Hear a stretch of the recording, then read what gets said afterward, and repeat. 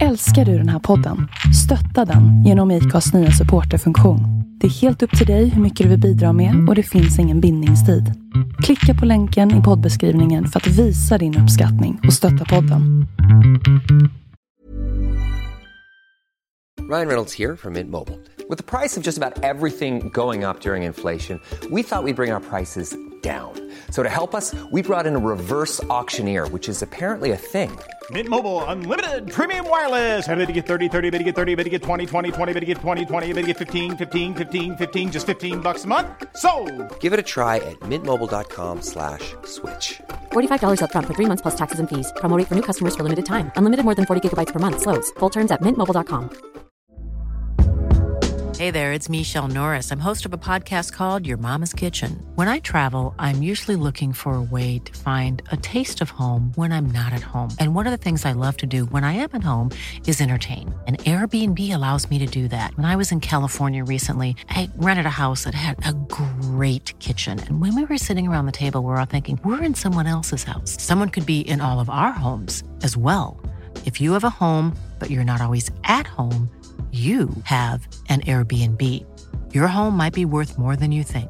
Find out how much at airbnb.com/host.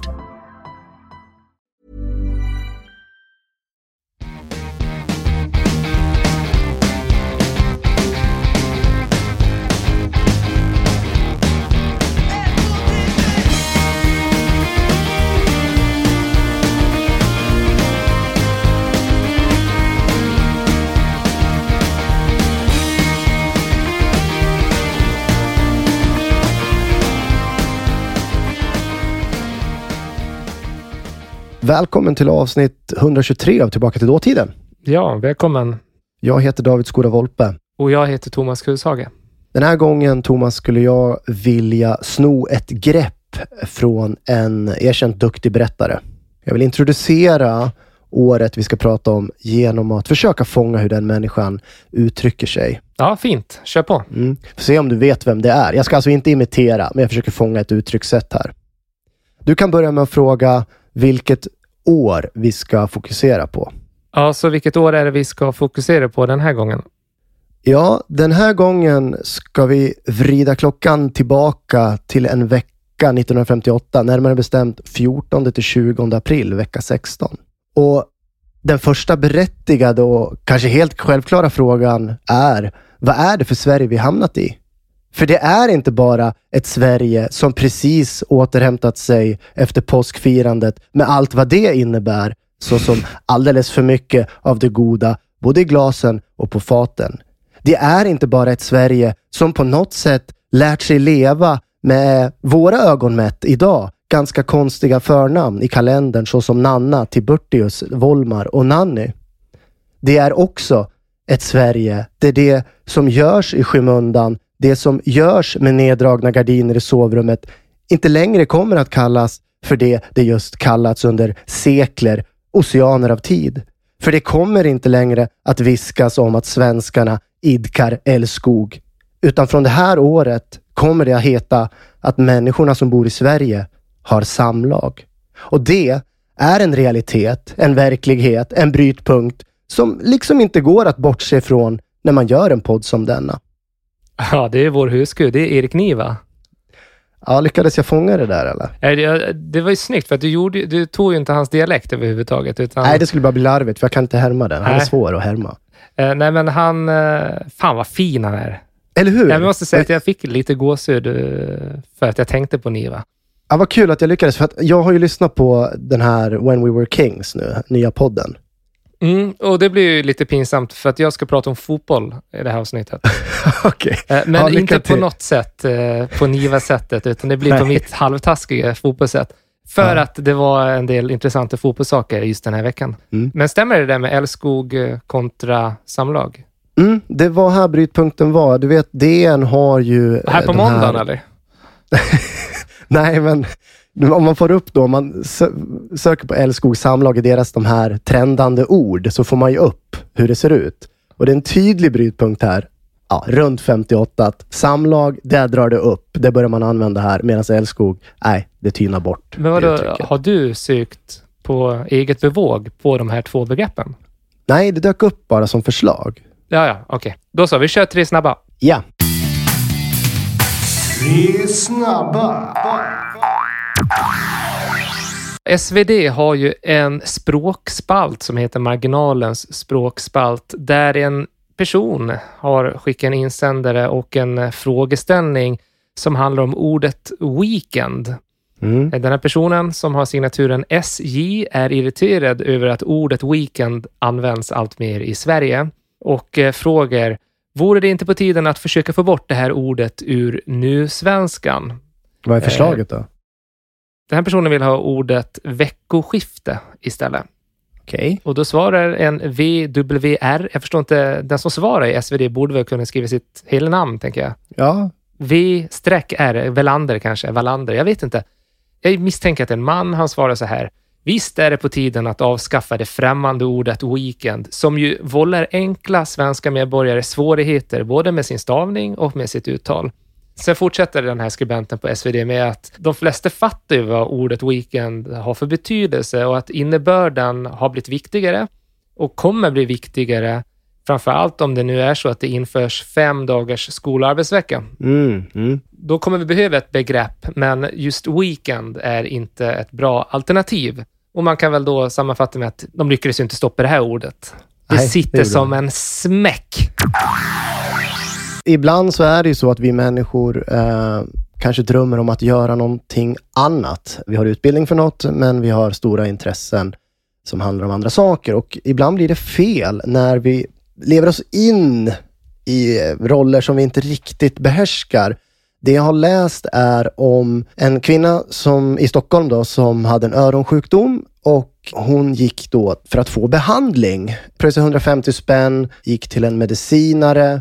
Och det blev inget bra alls. Det blev blödningar i kvinnans öra efter den där behandlingen. Inte jättefarligt, men ändå. Och den här medicinaren visade sig då vara en dekoratör. Och kopplingen dekoratör-medicinare. En örondekoratör. Ja, det enda kunskap den här mannen hade i ämnet var att när han gjorde rekryten så var han då sjukvårdskopral. Så han hade väl jobbat vidare därifrån. Det är som i gamla, är det Nile City eller Persetora när han säger: piloten har dött, har vi någon gammal bandymålvakt som man kan hoppa in och köra planet? Ja, ungefär så. Och jag ser även en reklam för Findus som ju alltid finns kvar när vi går in i affären och ska köpa matvaror. Findus gör reklam för sin TV-soppa. Den är mustigare än någon tidigare. Det är mat som mätter, det är en glad kille på etiketten, en kraftig köttbuljong, det är det finaste oxköttet, det är helgryn, det är utvalda grönsaker, med mera. Jag gillar att det står med mera. Ja. Man kanske ska skriva vad det är om det står, men skit i det. Den är lätt att laga, man tillsätter lika mycket vatten som flaskan då, antar jag. Men det jag egentligen blev nyfiken på är ju, vadå TV-soppa? Och jag hittade inget svar på nätet när jag sökte, men jag tror ändå att jag har fått svaret här. För att det fanns nämligen någonting som kallas för TV-kanna. Det hittade jag på Wikipedia. Och enligt Wikipedia så var det en termos som man började använda i samband med att tvn blev vanlig hos svenskarna under 50-talet. Och tv-tittandet förändrade ju verkligen människors liv. Det är ingen snack om den saken. Och med det uppstod en ny marknad av olika prylar som man försökte då sälja in. Man ville åka snålskjuts på tvn helt enkelt. Och här har vi då troligtvis svaret. Alltså en produkt som faktiskt softtillverkare tjänade otroligt mycket på också. För jäklar vad mycket fläckar det blev helt plötsligt på de här tv-sofforna. Exakt. Och nu är det ju 50-tal. Det är ju 1958. Findus tänker, ja men vi gör en tv-soppa. Familjen kan sitta vid tvn och käka den här. Det går snabbt, det är gott. Nu finns den ju inte kvar längre. Men det kan vara bra att ha i minnet att det fanns en gång i tiden. Findus tv-soppa. 3 snabba. Då är vi klara med det och nu är det dags att kasta oss vidare. Vad har du idag, Thomas? Som jag sa, jag har ju en del fotboll den här gången. Sen tänkte jag även gå in på litteraturen lite grann. Och jag vill prata lite om realskolan eller svenska skolan i allmänhet. Jag vill prata även om 5-dagarsveckan. Jag kommer in på lite andra saker i och med det. Du vet vad vi gör? Du börjar, kör. Jag börjar med fotboll då. Jag såg en artikel som handlar om fransk fotboll och det var något ganska häpnadsväckande egentligen. Det står att 11 stycken av Frankrikes främsta proffsfotbollsspelare, alla algerier, har rapporterats försvunna. Mm-hmm. Polisen har börjat spana efter dem samtidigt som det har kommit rapporter från Tunisien att 2 av de här spelarna befinner sig där. Ja. I Frankrike tror många att spelarna eventuellt har blivit kidnappade av den algeriska upprorsrörelsen. Det här är ju 58. Det som kallades för Algeriet-revolten var 54-62. Den slutade med att Algeriet blev självständigt från Frankrike. Ja. Så bara få lite sammanhang där. Och nu är vi i april här så att det börjar dra ihop sig för lite lagertagningar till VM och lite vänskapslandskamper och sådär. Verkligen. Det är några fotbollsspelare som är lagkompisar med några av de här algeriska spelarna som har sagt i intervju att efter att ha haft vissa samtal med de här personerna, vilka åsikter de har i frågan om Algeriets självständighet, så tror de faktiskt att spelarna har dratt iväg frivilligt. Vilket de också verkar ha gjort. Det var inte så att de blev gripna utan de drog helt enkelt. Jag sökte lite grann på det här. Jag lämnade Svenska Dagbladet, gick in i DN-arkivet. Då såg jag i en artikel franska VM-spelare i avhoppardrama. Och det är som du säger, det är bara några månader innan det skulle vara fotbolls-VM i Sverige för herrar. Hur många var de, sa du? Det var 11 stycken spelare, men det var 3 av dem som hade blivit uttagna faktiskt inför VM. Ja, okej. Det är ändå 3 stycken som man har tänkt ska förmodligen spela då. Jo, det här var liksom den grova uttagningen. Sen gör man väl, jag vet inte hur många de hade tagit ut då, men det var ju viktigt för Frankrike, såklart. I artikeln står det att de här spelarna, de hade hoppat av under måndagen och att de under dramatiska omständigheter har flytt Frankrike. Du har ju varit inne på, för vi har ju haft året 58 en gång tidigare. Du pratade om VM. Ja, just det. Men det framgår i alla fall att det verkar som att FLN ligger bakom det här. FLN, det är alltså algeriska nationalister som på svenska brukar betecknas nationella befrielsefronten. Ja, okej. Det hörs ju vad de ville. De ville kämpa för ett självständigt Algeriet. FLN är ju kritiska till att det finns algerier som spelar i franska ligan, men framförallt för det franska landslaget. De ser det som oacceptabelt. Kort om FLN, de bildades 54, så de är ganska unga här. Och de var en gerilla- och frihetsrörelse, helt enkelt. Vet du om det var väldigt rörigt i Algeriet under den här tidpunkten? Det var väldigt rörigt av flera anledningar. Dels så var det, man kan säga att det var ett inbördeskrig eftersom det fanns folk på plats som ville vara en del av Frankrike. Frankrike såg inte Algeriet ens som en koloni, utan de såg det som en del av Frankrike. Ja, okej. Så det var en inbördeskonflikt, men sen var det också en konflikt mot liksom staten Frankrike utanför Algeriet. Så det var rörigt och det har ju kommit fram efteråt att det var tortyr och många civila som utsattes. Det var grisigt. En av de här spelarna som var landslagsspelare, det var Mustafa Zitouni. Till vardags spelade han i Monaco. Och det står om han i DN och det var rätt intressant. Han hade alltså efter söndagens ligamatch lånat 30 000 franc av sin tränare. För att han, en annan spelare, Ben Tifor och Rouai skulle på en bilutflykt. Inom citationstecken. Ja, det var ju en jävla bilutflykt där, för de tog sig till Tunisien för att sen kunna ta sig till Algeriet. Jag gick in och sökte lite grann på det här och det är ju jättemärkligt för att just FLN som var den här nationella befrielsefronten, de startade alltså ett eget landslag. Det var ju inget så här, nu startar vi Algeriets landslag, utan det var FLNs landslag. Den här organisationen, de accepterade ju inte att Frankrike utnyttjade deras nationella resurser, för de såg ju spelarna som nationella resurser. Så de grundade det här laget och eftersom de fick spelare som drog från Frankrike så blev de faktiskt ett bra lag. Och det här laget fanns ju då ända fram tills att Algeriet blev självständigt. Men vadå, var det ett lag då som var med i VM-kval till exempel? Nej, alltså de togs ju inte upp av FIFA. Nej, det måste vara jättekänsligt. Ja, nej, det godkändes inte. Däremot så var det väldigt många länder som sympatiserade med Algeriets frihetskamp som spelade mot dem. Och det var ganska många länder. I princip hela Östeuropa, alla grannländer i Nordafrika. Ja, men Nordafrika och Östeuropa och till viss del Asien, om jag minns rätt. På ett sätt kanske det är ju helt meningslöst. Men det är ju såklart inte. För att då får de ju hela tiden fokus på de frågor de rinner för. Liksom. Exakt, och det hade de nog tänkt ut också. Det här var ett propagandaverktyg för den här självständighetsrörelsen. De spelade ett 80-tal internationella matcher ändå. Jaha, Oj. Ett antal av de här spelarna som hade lämnat Frankrike kom faktiskt tillbaka efter självständigheten och spelade i franska klubbar. En sån spelare var Rachid Mekloufi. Han återvände till Saint-Étienne och det är en sån här, vad jag förstår, inom fransk fotboll en händelse som var ganska speciell för att han var ju skitnervös inför det här. Hur publiken skulle reagera. De andra medspelarna var också nervösa och tränarna.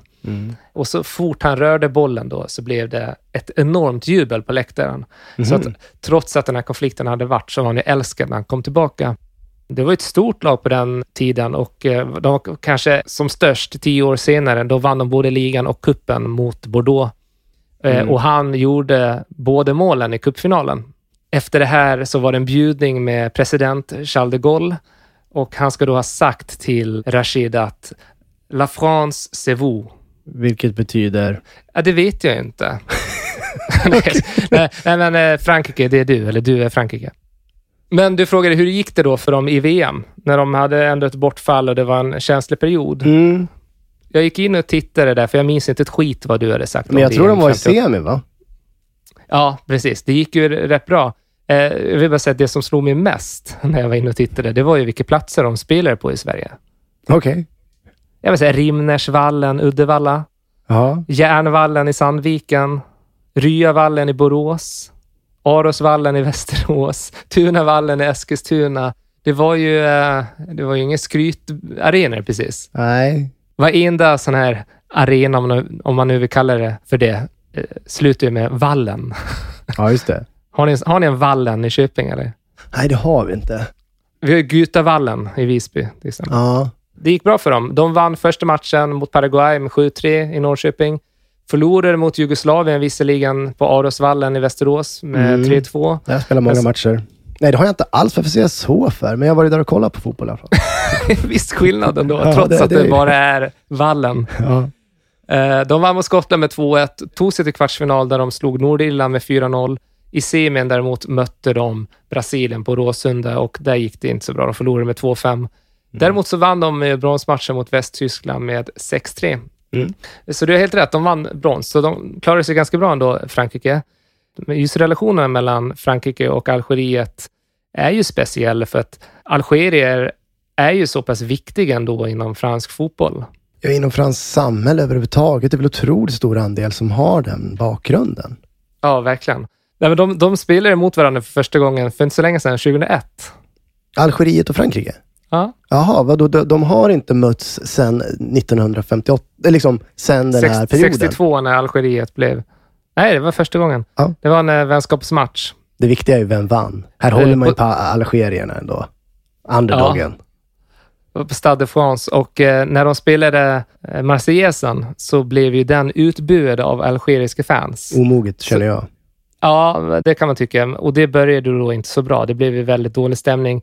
Och när Frankrike gjorde 4-1 i andra halvlek så sprang åskådare in på planen och matchen återupptogs inte. Så pass sent som 2001 så var det spänt. Men Frankrike är ju känt för att vara ett mångkulturellt lag.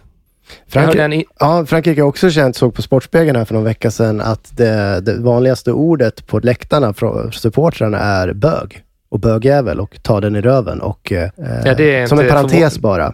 Förvånar mig inte jättemycket å andra sidan. Men jag hörde en intervju inför VM 2018 tror jag med Lilian Thuram som var med och vann VM-guld med Frankrike 1998. Ja, just det.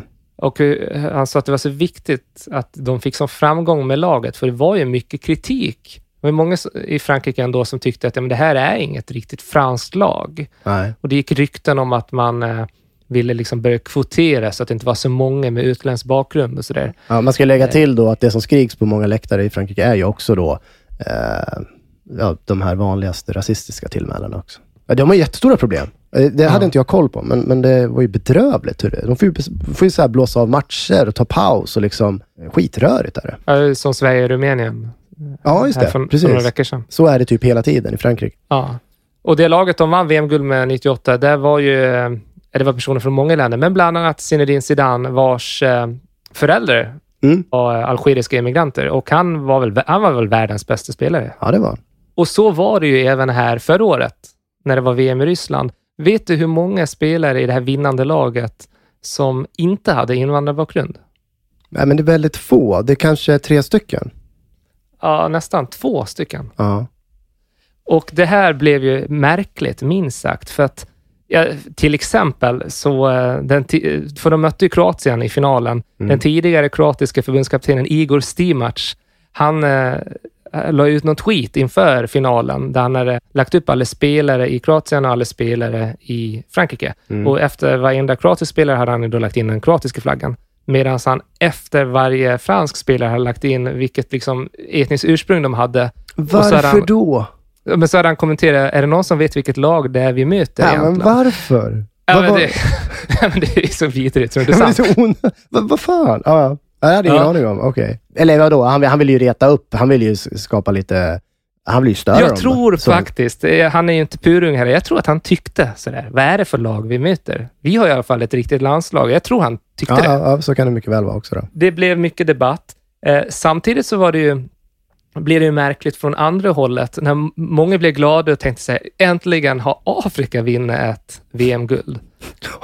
Ja, alltså, det var inte bara negativt. Alltså, många menar det i positiv bemärkelse att nu kan vi se hur många från den afrikanska kontinenten det är i det franska landslaget och de vinner VM. Och det blev ju till och med så att Barack Obama gick ut och sa att nej, Afrika har inte vunnit VM. Det är Frankrike har vunnit VM, och Frankrike är ett land där det finns människor som har en annan bakgrund. Ja.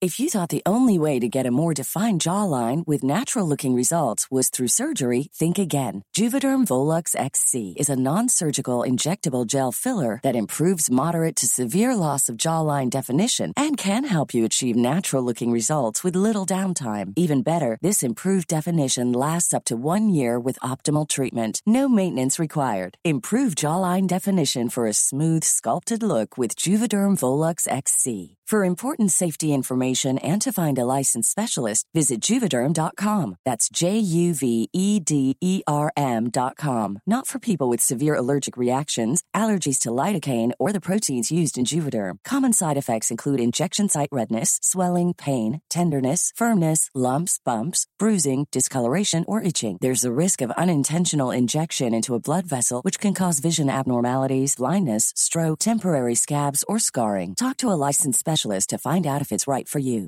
Ryan Reynolds here from Mint Mobile. With the price of just about everything going up during inflation, we thought we'd bring our prices down. So to help us, we brought in a reverse auctioneer, which is apparently a thing. Mint Mobile Unlimited Premium Wireless. How to get 30, 30, bit to get 30, bit to get 20, 20, 20, bit to get 20, 20, bit to get 15, 15, 15, 15, just $15 a month? Sold! Give it a try at mintmobile.com/switch. $45 up front for 3 months plus taxes and fees. Promo rate for new customers for limited time. Unlimited more than 40 gigabytes per month. Slows full terms at mintmobile.com. Hold up. What was that? Boring. No flavor. That was as bad as those leftovers you ate all week. Keke Palmer here. And it's time to say hello to something fresh and guilt-free. Hello Fresh. Jazz up dinner with pecan-crusted chicken or garlic butter shrimp scampi. Now that's music to my mouth. Hello Fresh. Let's get this dinner party started. Discover all the delicious possibilities at hellofresh.com.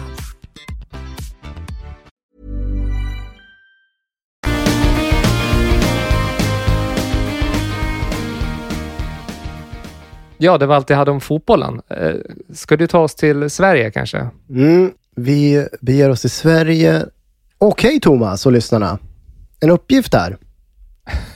Skoluppgift. Som var aktuell. En skoluppgift som var aktuell här 1958. Här kommer den. Berätta om en kyrka, dess historia, i den mån du känner till den. Och dess nuvarande betydelse som centrum för församlingslivet. Rubrik på uppsatsen: En svensk kyrka. Och fy fan. Alltså hade jag fått den där på riktigt hade jag börjat kallsvettas. Ja. Kan jag historia om någon kyrka? Vad har man? Jag Uppsala domkyrka. Ja, men där kanske man skulle kunna även... Byggdes typ under lång tid, kanske början på 1400-talet. Nej, alltså jag hade väl den valt... är svår, väldigt svår. Vi tar en till. Några råd till en föredragshållare.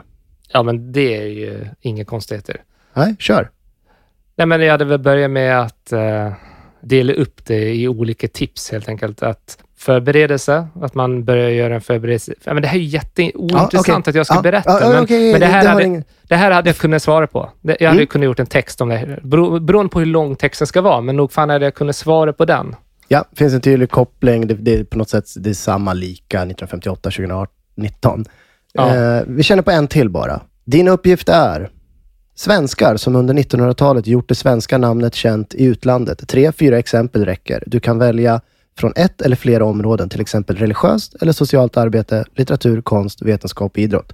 Vilka skulle du fokusera på, Thomas? Jag tänker på Greta Thunberg är väl den som är lättast att skriva om just nu.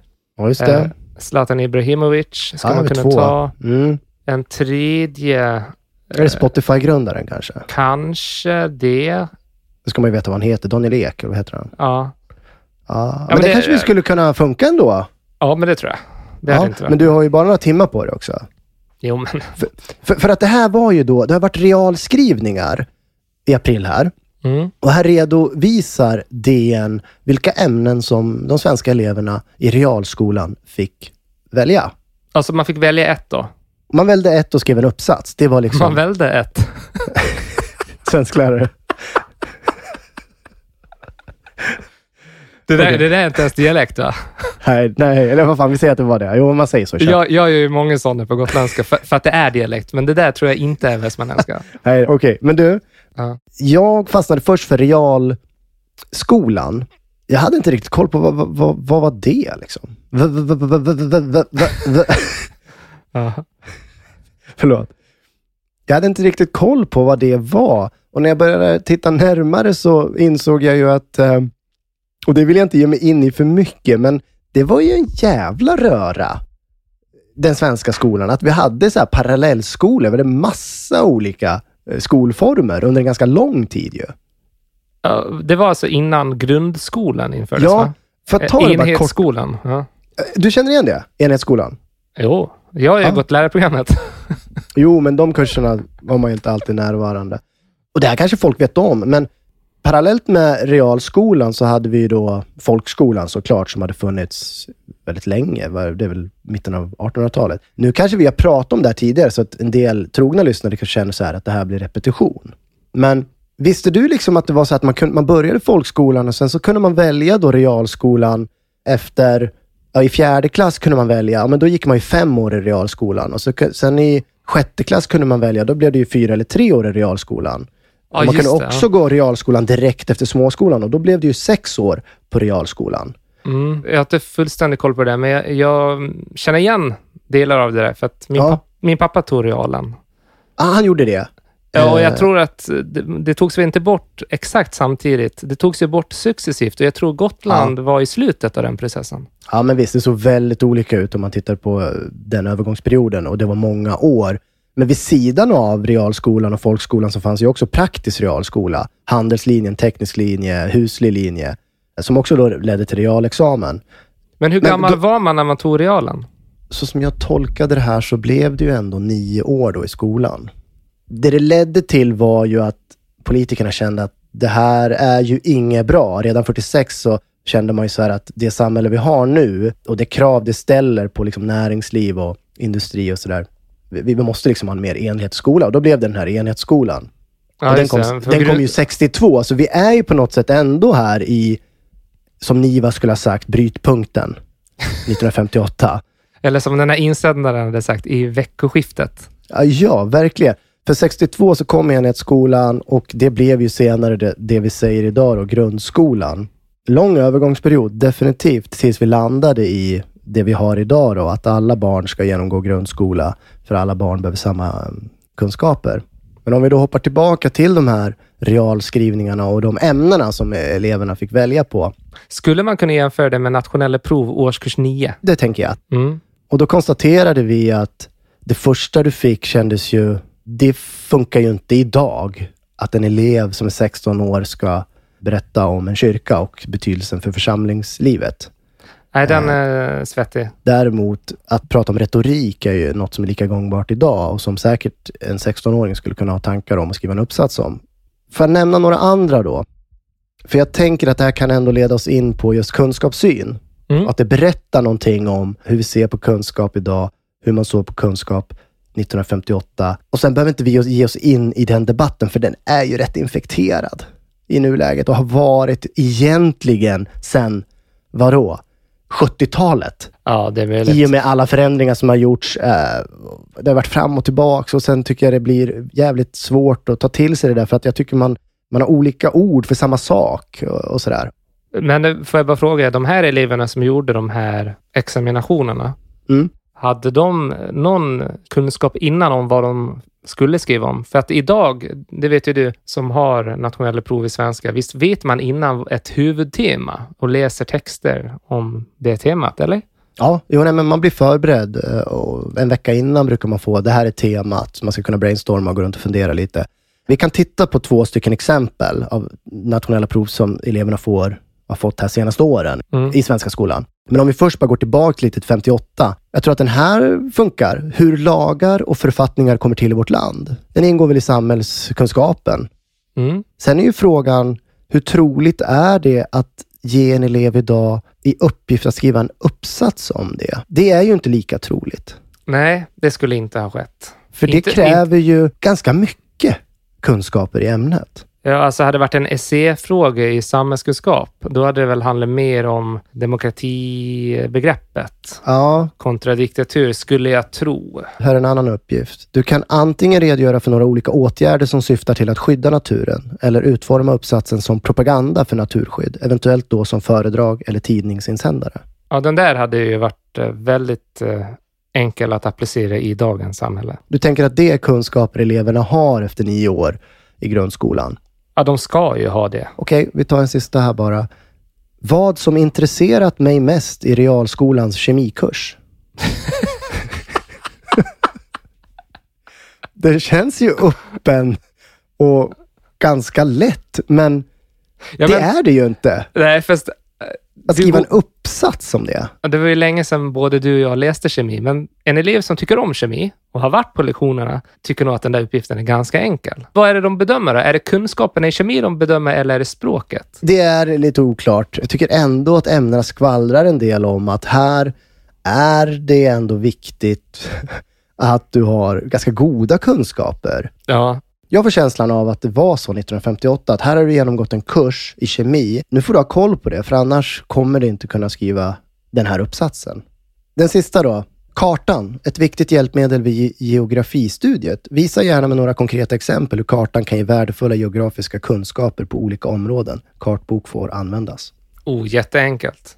Ja, men är det verkligen? Nu är jag den sämsta människan i hela... Om det är bara att ta fram en kartbok så titta vad är det för typer av tematiska kartor de har och hur kan man använda den kunskapen i samhällsplanering eller i fattigdomsbekämpning eller vad som helst. Det där... Tror du att en 16-åring reagerar så? Jätteenkelt. Nej. Nej, kanske inte. Har inte du ett litet vuxet lärarperspektiv då? Ja, det är fan. Jag har varit föräldraledig för länge nu, känner jag. Sa jag jätteenkelt? Ja, precis. Jag vet fan om det skulle vara enkelt ens för dig att skriva en sån uppsats. Nej, men jag tänker att den är ju ändå ganska konkret. Att man får ha en kartbok. Så den tror jag man kan nog få godkänt på. Jag vet ju inte hur nitiska de var, som sagt, i bedömningen. Nej, så är det ju. Men jag tänkte vi kan nämna kort bara, vad får eleverna idag då? Vad är det för typ av uppgifter? För det första har vi ju inte så breda prov idag. Vi har ju kopplat till specifika ämnen idag. Ja. Det är ju nationella prov i svenska eller SO eller NO. Engelska. Ja, fast vet du, det var faktiskt alltså delen svenska, ämnet svenska. För där låg uppsatsskrivandet.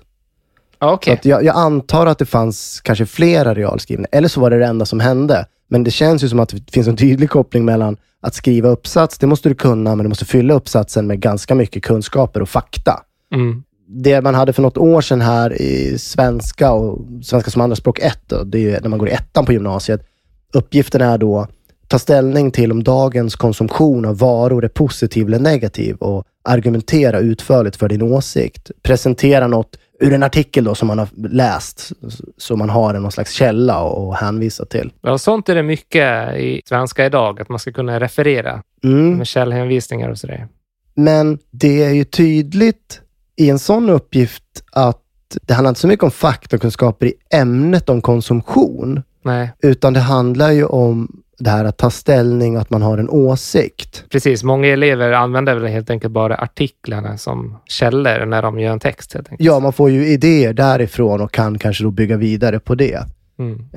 Betydligt lättare. Kan vi inte konstatera det? Ja, det är det. Utan att ha liksom stenkoll på vad man krävde rent kunskapsmässigt, faktamässigt av eleverna 1958. En annan uppgift bara för att få lite känsla för hur det ser ut idag. Och här kommer ju faktiskt den som ekar 1958. Resonera kring varför muntliga presentationer kan upplevas som obehagliga. Diskutera hur talängslan kan arbetas bort. Presentera något från Letmarks artikel som är relevant för ditt resonemang. Det är ändå 2 ämnen här som har varit ganska lika. Det är ändå tydligt att dagens svenska skola på något sätt utgår från elevens perspektiv. Jämfört då med 1958 där man ändå utgår från att det finns fakta som ska levereras i en uppsats. Det finns kunskaper som du har fått genom undervisningen för att sedan använda dig av. Är det inte så att i debatten idag så finns det ändå en hel del röster som höjs för att vi ska sätta fokus på just faktakunskaper igen? Ja, det pratas ju väldigt mycket om bildning. Ja. Att vi måste återgå. Jag vet inte hur det var på den tiden, men alltså att lägga fokus på ett bildningsideal. Man ska kunna vissa saker. Vissa saker ska man kunna. Så är det ju i och för sig i dagens kunskapskrav. Men det tycker jag också. Men jag tror man tänker att alltså hela skolväsendet ska präglas av det. Det har ju varit så himla mycket fokus på elever och föräldrars krav på utbildningen istället för vad utbildningen ställer för krav på elever. Ja. Jag tror att det är det handlar mycket om också. Ibland känns det som att man har liksom svårt att hålla 2 saker i huvudet samtidigt. Att man ställer liksom det här elevdemokratiska som vi har nu, att mycket utgår från eleverna. Man tänker att det är bara där vi är. Det är bara det man kan göra. Och man måste välja liksom. Alltså, det känns som att man skulle kunna försöka närma sig 1958 igen.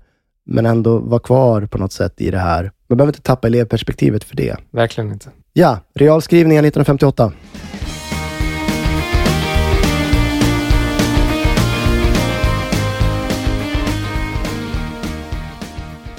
Ja, ni som lyssnar vet väl att ni kan nå oss på vår mailadress som är tillbaka till datiden@gmail.com. Ja, vi finns ju på Instagram, ttdpodd, och vi finns på Facebook också. Där är vi väl inte jätteaktiva på Facebook. Nej, det kan man säga.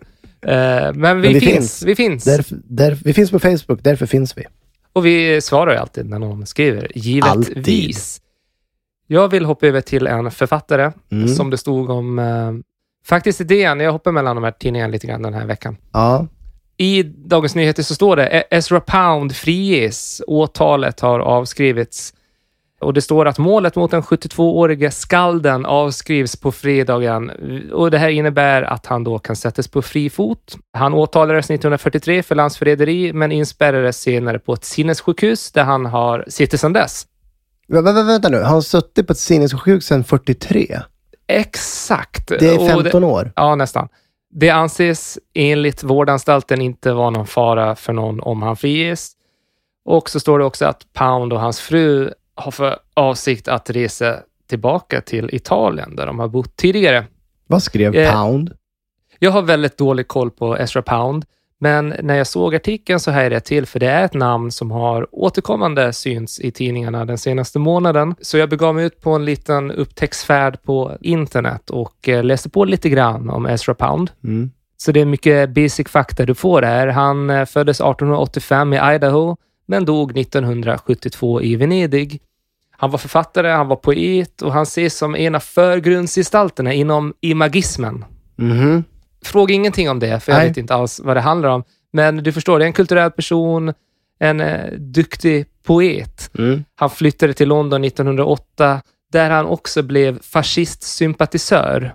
Okay. Så han lämnade England, han tyckte det var ett kapitalistiskt skitland. Han drog till Italien och såg väldigt mycket upp till Mussolini och hade även en hel del positiva tankar om den tyske ledaren Adolf Hitler. Han var ju en del egentligen av Mussolinis propagandamaskineri. Var han anställd eller? Ja, mer eller mindre. Han talade i radio där han återkommande snackade skit om USA, om judar och president Roosevelt. Så när andra världskriget sen tog slut så togs han till fånga. Han satte sitt amerikanskt fångläger i Pisa i några månader. Och under den tiden satt han dessutom 3 veckor i en trång metallbur. Mm-hmm. Enligt Ezra Pound själv så var det den här buren som tog knäcken på han. Han blev alltså mentalt sjuk av det. Det kan man ju förstå. Mm. Och istället för att dömas för förräderi sattes han på ett mentalsjukhus i Washington DC när han kom hem. Troligtvis var det här ett taktiskt drag för att undvika rättegången helt enkelt. Ja. Han satt inspärrad där i 12 år. Men som sagt, som det stod i tidningarna, han släpptes fri. Också mycket på grund av att det var en ganska medial press. För att det var flera författare i USA som drev på att han skulle skrivas ut. Och dessutom hade han medan han satt i fångenskap fått Bollingham Prize som var ett nyinstiftat pris för amerikanska poeter. Och det väckte ju debatt att han hade fått det här priset, han som var fascist. Det förstår jag. Vilken skruvad grej ändå. En hyllad skald på mentalsjukhus får då ett pris. Han var alltså verksam fortfarande medan han satt inspärrad. Ja, han var märklig på fler sätt. Han var tonsättare, han skrev operor och kammarmusik, speciell musik. Bland annat så skrev han stycken som gick i 25-32-dels takt. Och handlade om Adolf Hitlers storhet. Nej, jag vet inte. Men det är så märklig taktart så det är inte klokt. Det är inte 3/4 eller 4/4 utan det är 25-32. Jag får dåliga kunskaper i det, så jag liksom får det, jag hör inte hur det går, hur det låter. Ja, man spelar någon gång efter noter eller spelar musik så inser man att det här är snurrigt. Okay. Ja. Men det passar väl bra då? Det passar väl jättebra? Ja, och han är en person som har nämnts ganska mycket som jag sa den senaste tiden. Framförallt i den kulturdebatt som har uppstått efter att Nobelpriset delades ut i år till österrikaren Peter Hanke. Mm. Det har du säkert inte missat. Det är en liten debatt om det. Är det rätt eller fel av akademin att ge priset till en person som har politiska åsikter som väcker ilska och besvikelse hos människor? Och det handlar då framförallt om anklagelser mot han att han relativiserar och nedtonar Srebrenica-massakern som han ibland hävdar, men det var ett folkmord. Ibland säger han att det inte var ett folkmord. Han höll tal även på Milosevics begravning. Det är flera saker han har gjort och sagt som har upprört folk. Medan Svenska akademin försvarar sig med att men han är ingen folkmordsförnekare och så vidare. Det har ju varit en soppa kring det där. Så jag måste säga att jag har inte koll längre på vad har han sagt, vad har han gjort, vad har han inte sagt och vad har han inte gjort. Nej. Men i de här artiklarna har man tagit upp personer då som har stickit ut väldigt mycket där det har varit liksom, kan man ge den här personen ett pris? Ezra Pound är ju en sån eftersom han uttryckligen var fascist. Det är ju inte Peter Hanke. Men det sägs att Ezra Pound skulle ha fått Nobelpriset i litteratur om han inte hade varit fascist. Det fanns alldeles för mycket ambivalens, eller finns, kring honom. Ja, och där var det väl ändå så att Svenska akademin tänkte att i det här fallet går det inte. Nej. Och jag kommer ju tänka på det du pratade om förra avsnittet, just att hur lätt är det för dig att natta dina barn till Michael Jackson-låter sen de här pedofili-anklagelserna. Inte minst den här dokumentären Leaving Neverland som blev väldigt omtalad här. Nej, det var ju svårt liksom att som fan bara vifta bort de här rättegångarna som var där han då gick fri. Det är ju samma kategori, tänker jag. Eller hur? Det kräver ju sin lyssnare i det fallet. Eller läsare för den delen. Jag läste en intressant text i Svenska Dagbladet av Marcus Huss. Alltså nyligen. Det var en sån här understrecket på kultursidan. Han hänvisade till en litteraturfilosofisk studie som har gjorts av Astrid Arndt. Och hon menar att det här är inte något nytt fenomen. Och lyfter fram egentligen 2 perspektiv hur man kan se på konst. Det ena är att man ser verk som en estetisk frizon. Att de är helt frånkopplade egentligen från sin skapare. Konsten står på egna ben. Och det var ju det jag kom fram till. Att det är svårt när jag lyssnar på Michael Jackson att ha den hållningen. Det smyger sig på. Ja. Drar man det till sin spets skulle man ju kunna säga att en författare eller låtskrivare inte har något ansvar alls egentligen. De kan ju bara då ta upp det här är konst. Det andra perspektivet är då att man har ett samhälleligt ansvar. Och Arendt menar då och visar rent historiskt att det i västvärlden redan från antiken med Platon och Aristoteles finns en sån syn på konsten där man menar att konsten är, och nu citerar jag, en förening av det goda, det sanna och det sköna. Ja, det var ju synd. Ja, men om du håller med om jag förstår. att konst, jag räknar popmusik hit då. Kanske man inte ska göra enligt Astrid Arendt. Men den här synen dominerar Europa fram till 1700-talet. Sen började man liksom, hade väl med upplysning att göra. Man började tänka konsten som mer autonom. Den stod fritt. Det är ett perspektiv som Arendt är kritisk mot. Hon menar att moraliskt förfall kan inte samexistera med högkvalitativ konst. Okay. Vilket jag tycker är också jävligt märkligt då. För det första, vad är moraliskt förfall? Då måste man definiera vad det är. Man måste också definiera vad är högkvalitativ konst. Men om vi nu leker med det då. Om vi då skulle kunna hävda att Michael Jackson var pedofil. Ja, det kan man väl definiera som moraliskt förfall. Ja. Skulle man kunna definiera hans popmusik som högkvalitativ konst? Ja, det tror jag väldigt många skulle kunna göra. Ja, visst. Så vad har vi då? Enligt Arendt så kan du då helt enkelt inte lyssna mer på Michael Jackson. Okej.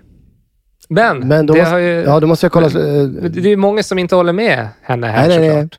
Det, som jag sa, sedan 1700-talet och fram till idag har det blivit mer och mer att man ser konsten som självständig, autonom. Vilket innebär att man ska kunna skilja på den som har skapat och det som den själva konsten står för. Och det är därför Woody Allens filmer fortfarande är populära. Trots att han hade ett förhållande med sin adoptivdotter. Och det är väl också därför Roman Polanskis senaste film Officer och spion, som handlar om Dreyfus, som vi har pratat med i den här podcasten tidigare.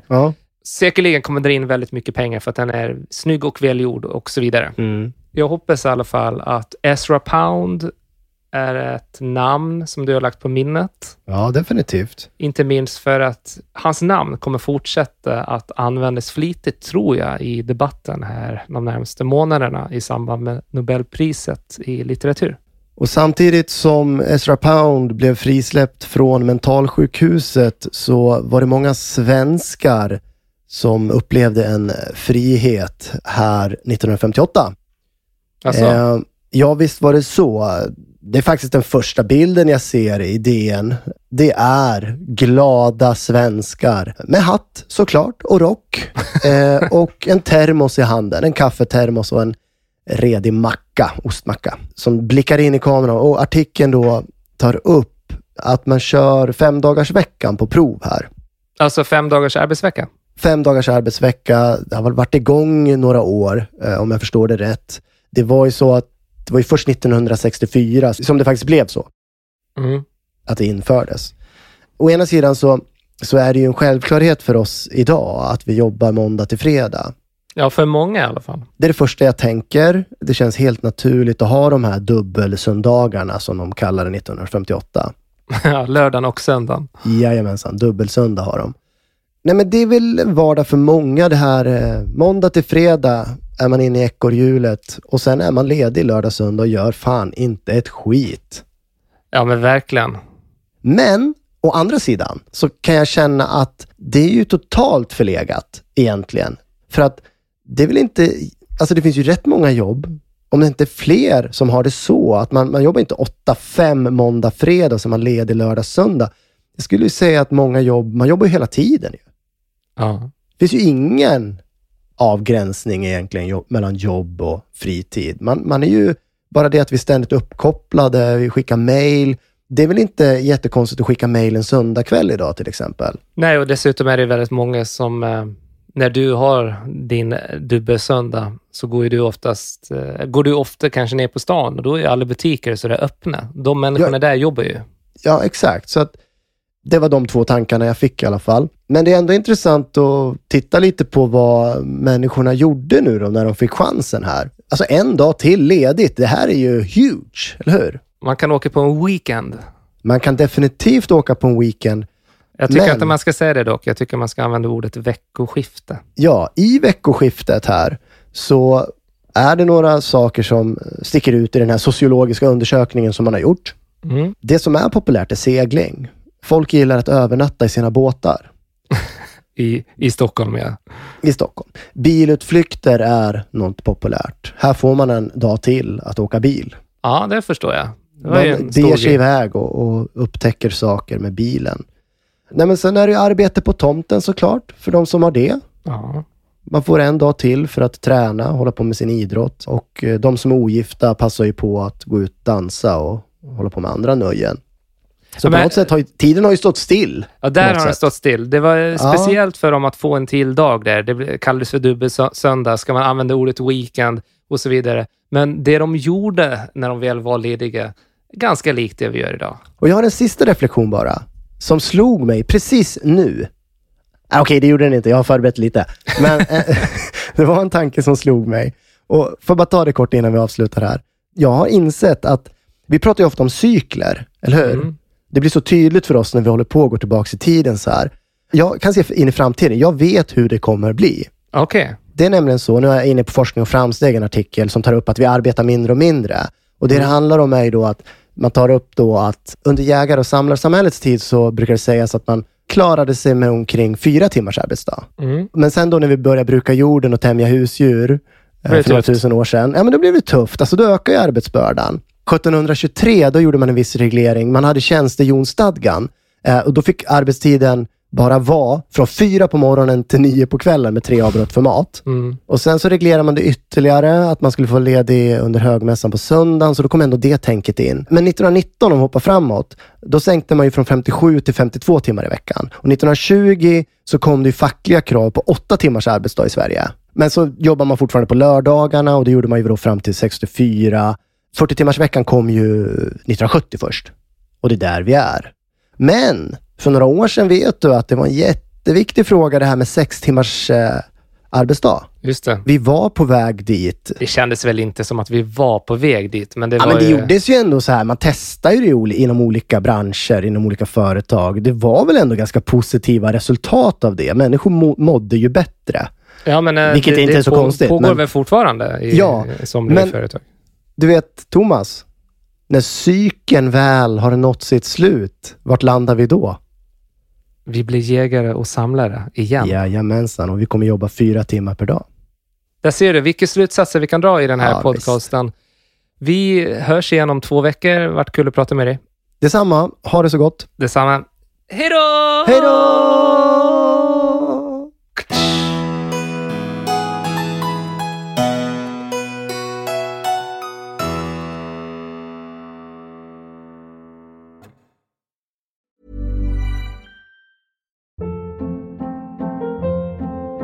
Hold up. What was that? Boring. No flavor. That was as bad as those leftovers you ate all week. Keke Palmer here, and it's time to say hello to something fresh and guilt-free. Hello Fresh. Jazz up dinner with pecan-crusted chicken or garlic butter shrimp scampi. Now that's music to my mouth. Hello Fresh. Let's get this dinner party started. Discover all the delicious possibilities at hellofresh.com.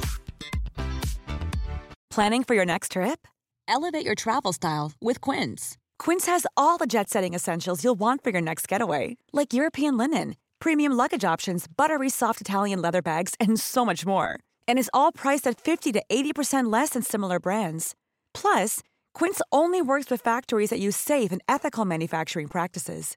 Pack your bags with high-quality essentials you'll be wearing for vacations to come with Quince. Go to quince.com/pack for free shipping and 365-day returns.